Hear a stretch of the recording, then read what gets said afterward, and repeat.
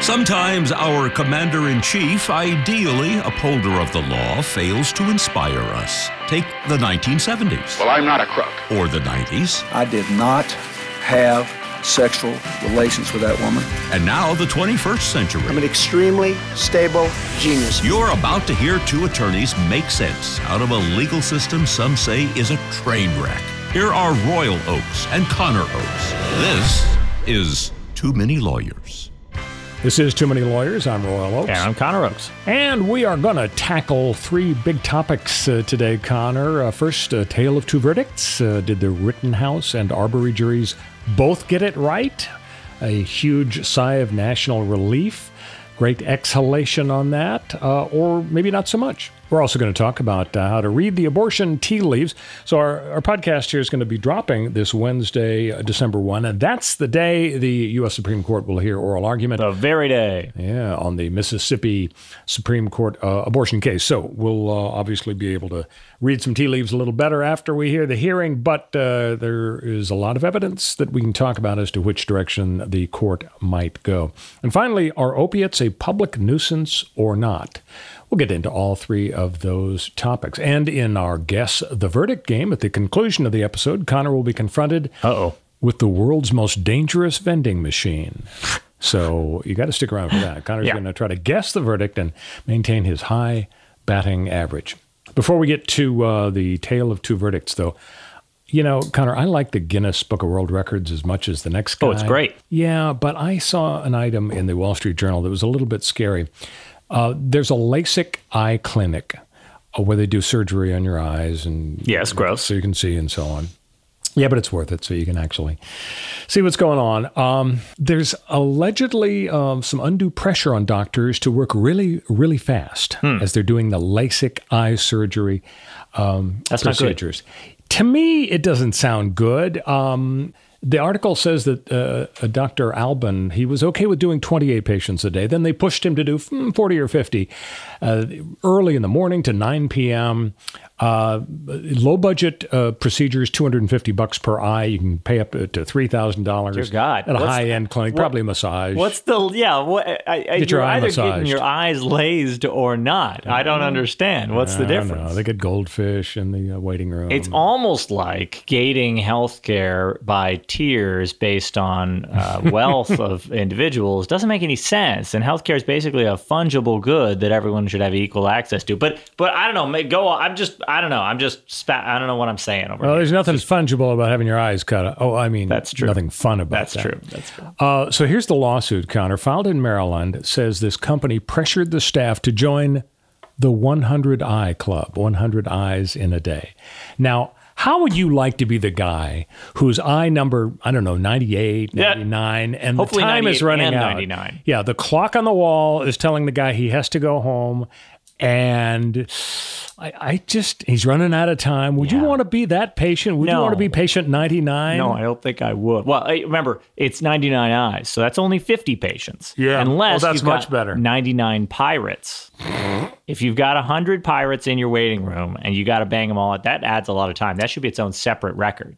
This reminds me of a very scary memory I have from watching TV. I want to say in the 70s or 80s. The show, I think, was called... They had TV then? Yeah, they did. But the test pattern came on at 11 p.m., and so then you were done after the Indian Head. So here's the deal. Back in the 70s, the show called That's Incredible had all sorts of amazing human interest stuff. And one of the things that they had, I think John Davidson, the handsome singer, was the host. The world's fastest barber shaver. You go, some fancy barber shops, they'll actually shave you. Oh, yeah. This guy billed himself as the world's fastest. No, thank you. And you know what? He lined up like 25 guys that needed a shave up on the stage, and the host clicked the stopwatch, and this guy was just going to town really fast. And he had to finish up 14 in 3 minutes or whatever. And only 3 died. Well, that's just it. Can you imagine? For a while I can imagine it vividly. They used balloons, and he would shave the shaving cream off the balloons, but wasn't enough for the guy. It's not. There's no blood. We want the potential. You want blood. Not good. We watch NASCAR for the crashes. We watch this guy shave for the blood. I'm glad the show's off the air now. All right, let's get to topic number 1, Rittenhouse and Arbery. So was the jury system on trial? And did they get it right, I guess, is a big question. There was a lot of concern that the Rittenhouse jury would vote guilty out of a fear of riots, and that did not happen. It was not guilty across the board. There was a lot of concern that a nearly all-white Georgia jury would buy the Arbery defense, this fellow was running, and gosh, he might have been burglarizing homes, and his face appeared on surveillance cameras, so we just cornered him and killed him, and that's that. Can we go now? But that didn't happen. The jury convicted these guys, and the sentencing has not occurred, but the betting is that they're never going to see freedom again. So, seems like a lot of folks were kind of happy with both verdicts. Are we happy with the verdicts and with the state of the jury system itself right now? That's a good question. I think asking this question broadly about the jury system is sort of double-edged. My former professor and a very astute commentator, a fellow legal commentator, it's funny to put ourselves on a professor's level, but you of course are a legal commentator. Yeah, he can profess all he wants. Okay, that's what I got. I play one on a podcast, but he made a couple of really good points in talking about this case, and in fact about both of these cases over the last few weeks, and about how there's a really limited capacity for the criminal justice or criminal legal system to effect change in our society. Mm-hmm. It's not what it's there for. When we look at these cases and we say, oh, does Ahmaud Arbery's vindication in a murder trial solve crime, solve murder, solve racism? Does it even solve the murder of Ahmaud Arbery, the one black guy who suffered in this case? No. Then how is it supposed to solve the whole universe of racism and problems in this country? Nor is Kyle Rittenhouse's verdict, guilty or innocent, going to solve, or did it solve, these problems, because that's not what the criminal legal system is there for. It's there to punish individuals for their roles, according to the laws as they existed at the time of the crimes. I mean, this is a good example. Rittenhouse was exonerated on the illegal carrying a gun while underage charge because his gun was too large to fit within the statute that said 17-year-olds aren't allowed to carry this kind of gun. Short-barreled rifle. Yeah, right. From this rifle length to this rifle length. A lot of people would say that's a silly rule. Other people would say, well, it's about how well you can conceal a hunting weapon versus how well you can conceal a more dangerous, therefore short-barreled weapon. Other people would say, maybe we just shouldn't have 17-year-olds having those kinds of weapons at all, or whatever else. Is the criminal legal system the right vehicle for effecting that change? Well, maybe the public looks at a trial, doesn't like the outcome, and says, we won't stand for it. Something's got to go. Something's got to change. Right. But how often does that really happen? Well, when in the high-profile context, I guess it happens a lot because people get really wrapped up in these cases. And the big question that everybody, once again, was talking about because of Rittenhouse and Arbery is, should a specific individual court case be a referendum on some sort of social justice issue? And I think most people came to the conclusion, no, it's a bad idea. You look at the specific facts of a case, the specific law that governs, and the jury should, as if they were robots, make the decision based on the facts and the law in that case, not on what's outside the courthouse. I may have mentioned in last week's episode, but I don't remember exactly, that I had an opportunity to interview Alan Dershowitz, the famous Harvard constitutional and criminal law professor, on KBC a week or so ago after the Rittenhouse verdict. I was filling in for Leo 2.0, and it's interesting, on KBC Radio, they play a couple of sound cuts of Donald Trump leaving a voicemail about Leo on somebody's message. I think it's either Leo's or Sean Hannity's. And I mean, the president is slobbering all over Leo. And there's a comment about how Trump is Leo's favorite president. And they play this most every show. I felt the duty bound to mention that I thought that was inaccurate because I know Leo, and I believe William Henry Harrison was his favorite president. So that's a big lie right there. Yeah. But setting that aside, I was talking to Dershowitz about an article he wrote in The Hill magazine or website, and what he said was, doggone it, you shouldn't try to solve a social justice problem in a specific case. He's been representing criminal defendants for years. Right. You should just focus on the case. And I said to him, gee, Professor Dershowitz, didn't Johnny Cochran put the LAPD on trial in his final argument in the O.J. Simpson murder case and basically talk about racism in society, and you all have to send a message to stop terrible police everywhere? Yeah. Doesn't that go against what you just wrote about the Rittenhouse case? And he said, oh, yeah, Johnny was wrong to do that. He shouldn't have played the race card. So I don't know. If maybe he's changed his mind. Maybe he hasn't. But I think the bottom line is that most people feel it's good. I mean, picture yourself on trial. Would you really want a jury to be deciding not based on the facts of whether you're guilty, but on their desire to solve a social problem? Well, remember that the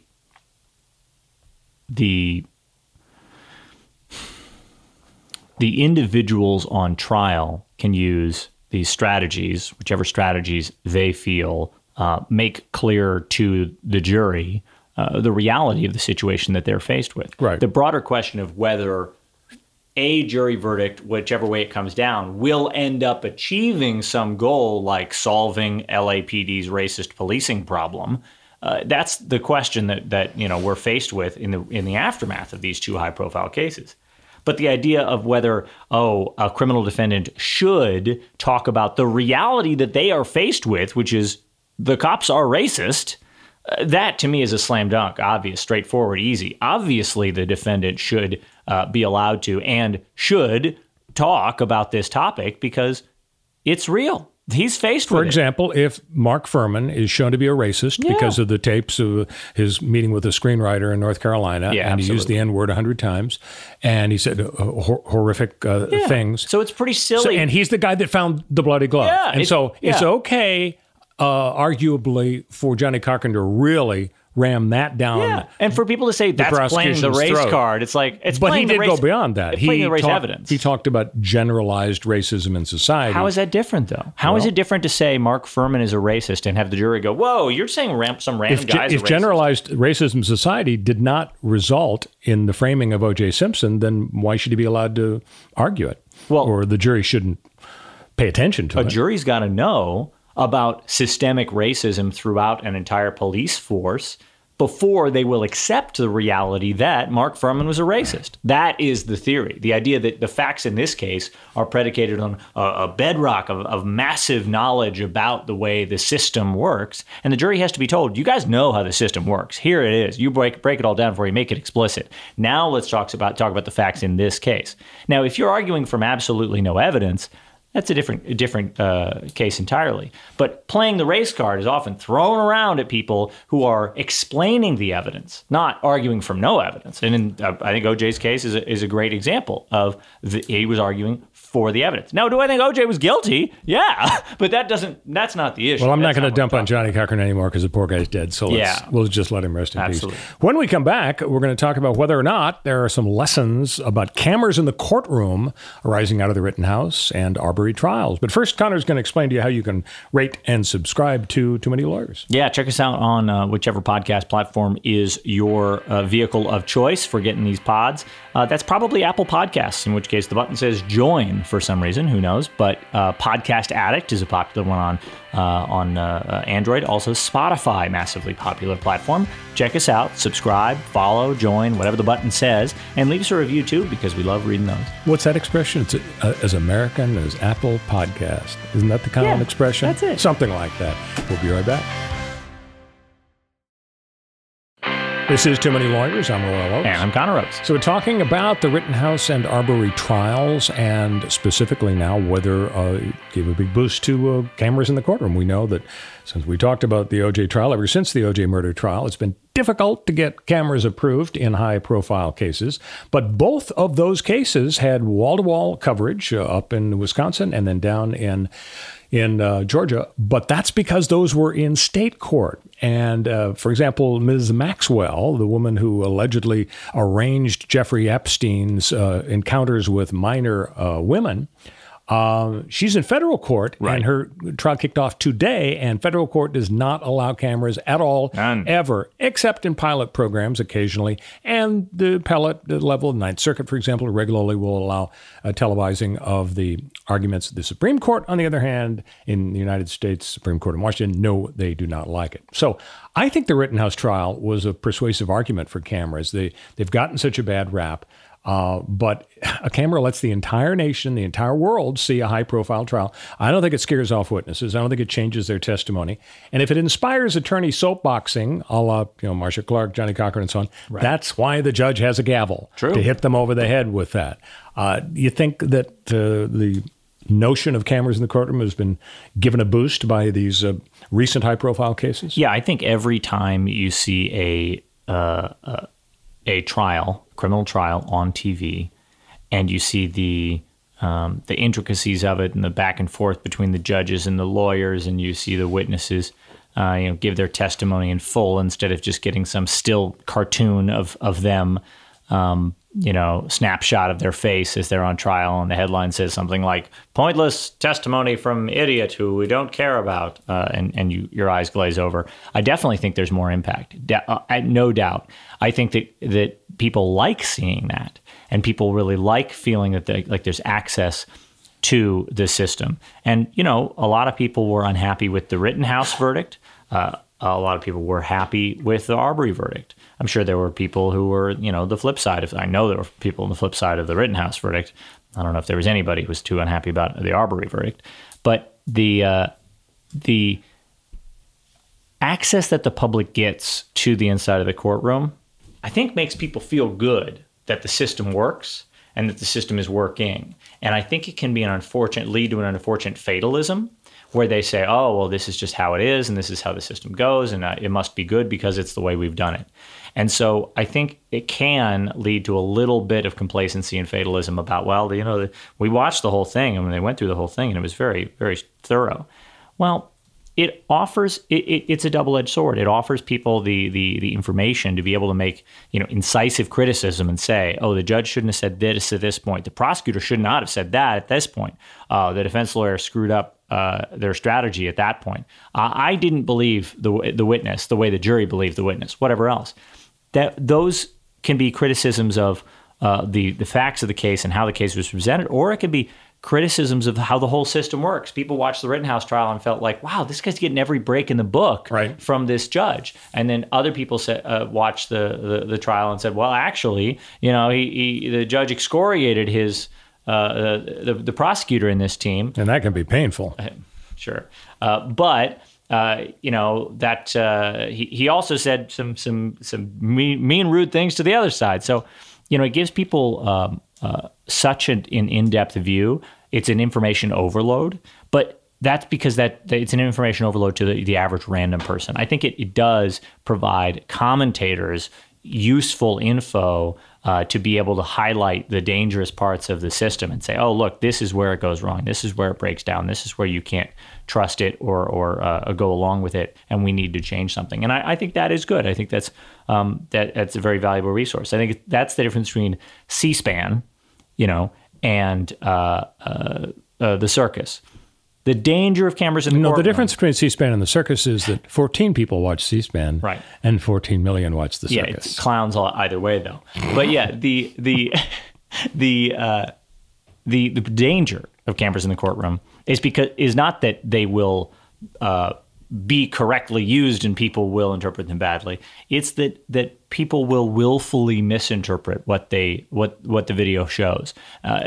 That nothing is but what about the expression of who are you going to believe, me or your lying eyes? Well, that's the thing is when somebody gets up there and says, this is what I think about the criminal legal system or criminal justice system, and you can either take their word for it or not. But if they back their argument up with video evidence that they spin in a specific way, it makes it seem really credible in a way that it might not really be credible, because the criminal justice system is not an open book to the viewer. Well, but fortunately, you've got the adversary system, so that whether it's a Rodney King beating tape or it's a Rittenhouse, I'm running through Kenosha tape, people are free to draw inferences, and the lawyers are free to make persuasive arguments saying, "Oh, it means this. But no, it means that." That's video evidence. I mean video of the trial, and that's talking about cameras in the courtroom. You need an expert to interpret what happens in a courtroom. You need someone to say, the judge said X, Y, Z, and that means A, B, C, and he did it for this reason, and he's allowed to do it because of this, or he's not allowed to do it this, or he should have done it, or he shouldn't, and it's normal, and or it isn't. The average viewer watches a trial, their eyes roll back in their head, they glaze over, they go, what the hell is going on? I don't know what these people are saying. I don't know what this evidence means. I don't know what I'm allowed to consider. It's a problem because if they have that reaction, the jury will too, probably. Absolutely, but in the jurors have the lawyers and the judge that they're specifically listening to and getting instructions about their job. Right. There's no job of the guy watching MSNBC or C-SPAN or coverage of it or whatever. They Except picking the Cheetos out from under the sofa cushions. Yeah, he does have that. It's a true good point. But they need experts. You, basically, and Jody Armour and Alan Dershowitz or whoever else to interpret this information. And the problem is that because you need an expert stand in the middle to explain what the heck is going on the screen in there, because it's such an arcane legal process, the danger is that it could be misinterpreted. But thankfully, the American people have Royal Forest Oaks to do that interpretation. So there's no real danger at all. Thank goodness. All right, let's talk about topic 2, abortion. Mississippi abortion law is before the U.S. Supreme Court. The argument is this Wednesday, December 1. Let's talk about the timeline of this Mississippi issue. It was in 2018, just 3 years ago, the governor there signed into law a bill banning abortion after 15 weeks. It was the only abortion clinic in Mississippi. They sued, and they said, hey, this violates Roe versus Wade, which it does. A federal district court blocked enforcement of the law, struck it down. This 15-week ban in what was called the Gestational Age Act, it has no exceptions whatsoever for rape or incest, which are the classic 2 examples of exceptions where somebody says, okay, this person is past the 15-week period, but because the pregnancy is a result of rape or incest, we're going to change that number to allow them to get this abortion. This law has none of that. It just says hard cutoff, 15 weeks, period, that's it. And that's very different than the precedent of Roe v. Wade, which is generally accepted to be 24 weeks. Right. So the federal trial court blocked the enforcement of the law. Then the appellate court, the Fifth Circuit Court of Appeals, which is generally pretty conservative, affirmed that decision, striking down the law because it violated Roe versus Wade. Right.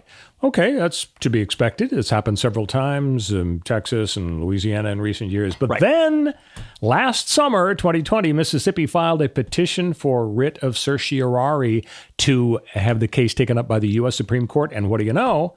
This year, May 2021, Supreme Court granted cert. So why would they do that is the question. Why would they do it if they weren't just happy with the lower court result? Well, one issue is, kind of an inside baseball deal, the way you get a petition granted by the U.S. Supreme Court is to get 4 of the 9 justices to vote. Now, that means, whereas people are concerned, oh my gosh, why did they take this up if they weren't going to dump Roe versus Wade? That means only 4 people may have voted to take this case up. Now, if you look at the justices, you got Clarence Thomas, who is against abortion rights, Sam Alito, ditto probably, Amy Coney Barrett, maybe, let's assume she is based on all the talk about her, and either Gorsuch or Kavanaugh, probably Gorsuch. So that would give you your 4. But that leaves 5 supporting Roe, probably. That would be the Chief, Roberts, the 3 liberals, and either Gorsuch or Kavanaugh. So given all that, obviously we don't have the tea leaves to read because we haven't heard the oral argument on Wednesday. But is there any reason to assume doom and gloom that this is the end of Roe just because they took this case up with possibly 4 votes? I wouldn't say there's a reason to assume it, but I would say that the 4 justices who accept a writ of certiorari saying, hey, let's hear this case, not the ruling on it, but let's hear it. They're not dumb. They don't want to lose. They don't want to bring this case up to the Supreme Court only to have John Roberts, 3 liberals, and 1 random conservative to jump ship and follow Roberts to preserve Roe. They are doing this for a reason. Now, you could say maybe they're doing it because they want to keep abortion in the national conversation. They want to excite the Republican base. They want this to be the topic on which the upcoming midterm elections swing or hang, because they think that their Republican, that abortion in the Supreme Court is red meat for the Republicans, that they will actually be able to fundraise on that they will be able to run candidates who are saying, we're not quite there. We only got 6 out of the 9 justices, but as soon as we get 7, oh boy, we're really gonna beat up on these Democrats and we're gonna get rid of Roe. That could be an argument. I don't think it's a good one. I think these 4 Supreme Court justices think that there is a way for either Gorsuch or Kavanaugh to sign on to some form of weakening of Roe. I don't think that there's any chance. Yeah, and there's the key. I mean, don't you think it's more likely they just want to tinker with the so-called undue burden test? Yes. Because to just briefly describe the background. So in 73, Roe versus Wade is handed down, and it says essentially no restrictions on abortion after viability of the fetus, about 24 weeks. Then, 1992, the Casey case replaced the viability test, or just added to it, with an undue burden angle. States may not restrict abortion if the law imposes an undue burden on women. No substantial obstacles in the path of a woman seeking an abortion. So then a bunch of states tested the rule. Hey, let's have ultrasound being required. Let's have a waiting period. Hey, let's get the husband to sign off on. Hey, if it's a minor, mom, let's get parental okay. Hey, let's have a really fancy hospital. So perhaps what the minority on the Supreme Court is hoping is that we can revisit this sort of vague notion of undue burden and perhaps recraft the doctrine in a way that's a little friendlier to the pro-choice forces. Yeah, I think that's incredibly likely. I wouldn't say that their goal is to make it friendly to pro-choice forces, because I think they've got an easy pro-life forces is what I meant to say. Yeah, they've got a big majority on the Supreme Court, not just 5-4 but 6-3. So they don't that makes the kingmaker John Roberts swing vote much less powerful. He does not have the power to determine the outcome unless he can recruit one of the conservatives over to his side. He's got to get Gorsuch or Kavanaugh to say, hey, respect the precedent of Roe. Don't throw this away. You're brand new justices to the Supreme Court. You don't want to be. You will be seen as the act. I've already defended Roe many times. You will be the one who fails. You will be the one who falls down, and your legacy, your tombstone will say, here lies, Brett Kavanaugh. He was angry about liking beer and he killed Roe v. Wade. That will be your tombstone. Yeah. And so that's the argument that John Roberts has to make. And I think the tombstone argument, it makes itself. I mean, the Supreme Court does not like to lead the public in a direction that the public does not want to go into. Now, we used to have laws against interracial marriage. Yeah. Every state for centuries. When the public opinion polls showed in the 50s and 60s, that's a crock. Mm-hmm. We don't believe in it. Right. Suddenly, the Supreme Court says, that's illegal. Loving versus Virginia. What a great name, too. Gay marriage. Yeah. For centuries, it's illegal. Right. Okay, basic. And then, when the public opinion polls show, and the tsunami of support for gay marriage hits, what do you know? Justice Kennedy writes a big pro-gay marriage opinion. Do we really? Obergefell versus Hodges. Yeah. Great case. The name does not flow as well as Loving versus Virginia. It doesn't. I mean, come on. Roe versus Wade flows pretty well, and I can't imagine it's going to be dumped given how the Supreme Court knows the American public feels about this basic issue. Hey, when we come back, our final topic, public nuisance as a theory to make rich industries, tobacco, opioids, guns, pay for things that maybe they don't have any legal responsibility for. Yeah. We'll explore that when we come back. This is Too Many Lawyers. I'm Royal Oakes. And I'm Connor Oakes. So we hate big oil, we hate big pharma, big guns, the whole thing. Let's make the rich guys pay. Yay! The Wall Street Journal editorial recently praised the rejection by the Oklahoma Supreme Court of the nuisance theory. Well, of course the Wall Street Journal. Regarding the opioid crisis. Oklahoma jury handed down a $465 million verdict against Johnson & Johnson. How'd you like to be Johnson & Johnson's lawyer that day? Boy, you'd need a drink that evening, wouldn't you? But you would get to bill a lot. Oh, yeah. On the theory, this jury had a theory that the opioid pills that were manufactured were a public nuisance, and the judge allowed that through jury instructions. So what the heck's a nuisance? So a nuisance is, storing explosives in a dangerous area. Yeah. The slaughterhouse next door really stinks up the town. You're belching smoke, coal ash and smoke into the air, and it's falling on my property next door. Your neighbor collects diseased animal carcasses. All of those incredibly loud music blares at all hours of the the night. You're throwing something out into the world that harms people around you. Sound waves, odors, a light. So those are nuisances. Window. So now the big pharma, big guns, big opioids, they say, hey, we're selling legal products. Congress has said it's legal to sell a gun and an opioid pain pill. Right. And a cigarette. Yeah. And so in what sense, on what planet should we be held liable in court for a nuisance? Something can be dangerous when misused, but when it's used for its original intention to get somebody drunk or to enjoy a cigarette or shoot the gun. Mm-hmm. So who's behind this idea? I mean, does this nuisance theory really belong in court? So nuisance as a legal theory is meant to capture the ways in which people place what are called externalities on other parties out there in the world.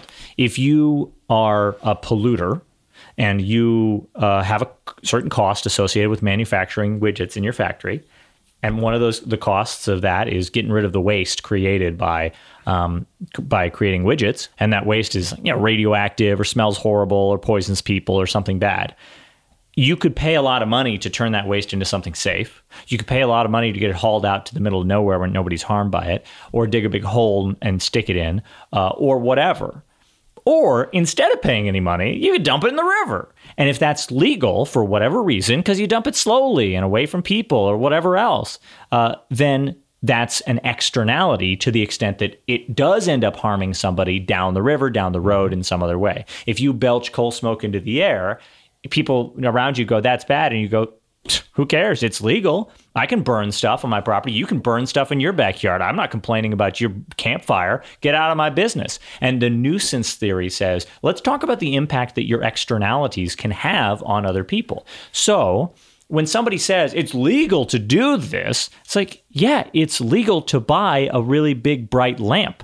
It's not legal to shine this spotlight lamp into your neighbor's front window or bedroom window and keep him up 26 hours a day. That the way that you use a legal product changes it, right? And if you have a product whose only manifestation, only outcome as you put it out in the world is an externality, is an unfortunate, uncomfortable outcome. It might be legal to burn a campfire, but if you're burning so much stuff and putting it out in the world in a way such that people are going to breathe it in, it's going to fall on their houses, it's going to kill their crops and animals and their lungs and everything else, then it's a nuisance. And so when people say, okay, there's no functional difference between a company burning coal in a huge, smokestack and releasing noxious gases out into the world because they're using their legally owned coal in a certain way. In the same way, there's no difference between that and a pharma company who pushes opioids out to doctors, incentivizes them with money and gifts and prestige and, lots of other ways to incentivize people to push opioids hard on people who weren't best served by taking incredibly dangerous addictive drugs that have bad side effects. And then we have an opioid crisis that sweeps America. We're still, writhing in its grip. That's just the same as burning coal and spewing noxious fumes out there. Yeah, but you can draw a distinction. You can draw a distinction between a nuisance theory as opposed to hey, they pushed drugs they knew were inappropriate. They were just trying to make money. They didn't care if somebody got addicted. How is it different to say that, hey, they burned coal and spread smoke that they knew would cause lung cancer? It's the same thing. They can legally own the smoke. They can legally sell the energy they create from burning coal. But it's about the dispersal I agree. Of the externalities. If you knowingly do something that's going to hurt people. Even if you don't know that coal smoke gives people lung cancer, and you're belching coal smoke into the air and your neighbor sues, it's no defense to say, I'm not a doctor. I don't know anything about coal smoke. You're still killing people, and they still will fine you millions of dollars and say you got to stop doing that. So it's not about knowledgeability tests. It's not a criminal case against these folks. It's all about money and compensating them for the suffering of the American people who suffer under this nuisance that the opioids are belching opioids out into the world recklessly. Well, right, but I mean, all coal-fired plants are going to have stuff coming out of the smokestacks that, unless appropriate steps are taken to reduce pollution and so on, are going to hurt people. And that's the question. We can have a campfire in our backyard. We can have a coal-powered power plant because we need energy, and we have laws about what's the level of emissions you can spew, right? How many billions of tons a year of CO2 can you put in the atmosphere? Right, and if you follow the congressional standards, you shouldn't be sued for a nuisance. But if you exceed the standards, then you should be sued. Exactly. And so for opioids, we don't have the Environmental Protection Agency watching over the opioid producers and saying there's a reasonable amount. Well, we kind of have we have doctors being regulated by the medical board, right, but we don't have them saying in the same way that you can't belch this much coal smoke. We don't have anybody saying you can't manufacture this many opioid pills. You can't incentivize doctors in this way or that way to prescribe them. You can't tout your pill as a cure-all to a lot of things that are really dangerous to take it for. What we have is the medical profession that largely regulates itself, and then we've got the Food and Drug Administration, and that makes sure that the pills themselves aren't dangerous, but opioids are dangerous. They're just not more dangerous than other opioid pills. That's what the FDA is confirming. So it's a very complicated process to say, is this drug safe for this procedure, for this type of person who's in pain and recovering, for this person who has addiction issues from the past. It's very complicated. A minute ago, you said something I wanted to ask you about. You referred to 26 hours a day. Yeah. I want to know if that was just hyperbole or just a mistake on your part. Great question, sir. I will say that at this point, the experts believe that it was hyperbole, but I'm not ruling out the idea. We're going with hyperbole. Yeah. I like that. It is time for Guess the Verdict, Connor. Can't wait. America's favorite game show. Are you psyched up for this question? Yes. I'm going to give Connor the facts of a real-life case, and he gets to guess how it turned out in court. Mm-hmm. Robert Fisher of Nebraska, and by the way, I don't think this is Bobby Fischer, the famous chess player. You don't know that. Well, could be. Robert, plus also he spells Fisher differently. Unless he's in the witness protection program. Yeah, retired to Montana, changed his name, yeah. So he's in Nebraska. He puts a coin in a soda machine. I mean, when you want a Dr. Pepper, you want a Dr. Pepper. Yeah, sure. And he claims an electric shock passed through his body, exiting through his genitals. I was 100% sure he was going to angrily push the thing and be crushed by the... That's another good case. Yeah, I mean, that's why you see the machines in cages so you can't shake them and all that, but... Now here, this guy was shocked. Here he survived. The gigantic Coke machine didn't fall on him and crush him to death. He was just shocked. He and his wife sue over their ruined sex life. Okay, wait. How does he says, I haven't been electrocuted. Well, if I had been, I'd be dead because that's what electrocute means. But I haven't been electrified. I haven't been shocked with electricity in many years. Years ago, I did put my finger in a socket when I was a child, but I don't really remember very well. When he says... The body forgets pain. Yeah. When he says... the electricity exited through his genitals. Yeah, what are the odds? I mean, they could have exited through his little toe on his right foot, through his cowlick on top of his head, but no, the electricity chooses a much more sensitive part of the body. As I understand electricity, it flows through a circuit, and your body can be a circuit where it enters your body and then... For example, a very common way that it enters and exits your body is it runs up one arm because you've touched something, and then across your chest, which is very dangerous because your heart is in your chest, and then out the other arm in order to reach something else you're touching that is grounded, that goes, to ground, and therefore the electricity seeks that out. Really, the jury needed Isaac Newton as its foreman to try to figure out the science. Was his penis grounded? Was there a wire hanging off it that was touching the earth? Was it so long that it rested on the floor? These are interesting questions. So how could it have entered his hand and exited his genitals, sir? Okay, so does that inspire your answer? Oh, my God. You have to decide whether plaintiff Robert Fisher won or lost his suit against Big Coke. I think he should have lost because the whole exited through the genitals thing is so unbelievable, but...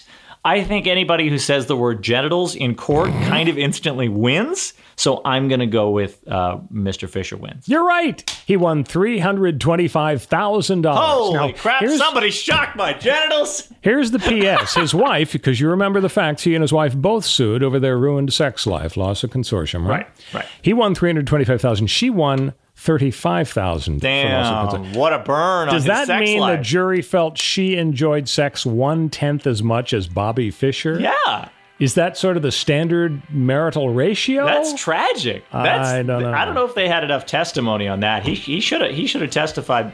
You know, maybe the jury decided that she could still enjoy sexual activity without the use of her husband's penis specifically, which, hey, man, you know, maybe they're right. No more Mountain Dew for them. Good job, Connor. Your batting average is even higher than it was before. Yes. And we got to talk about genitals. We sure did. Everybody should have a wonderful week, and we'll talk to you again on Too Many Lawyers.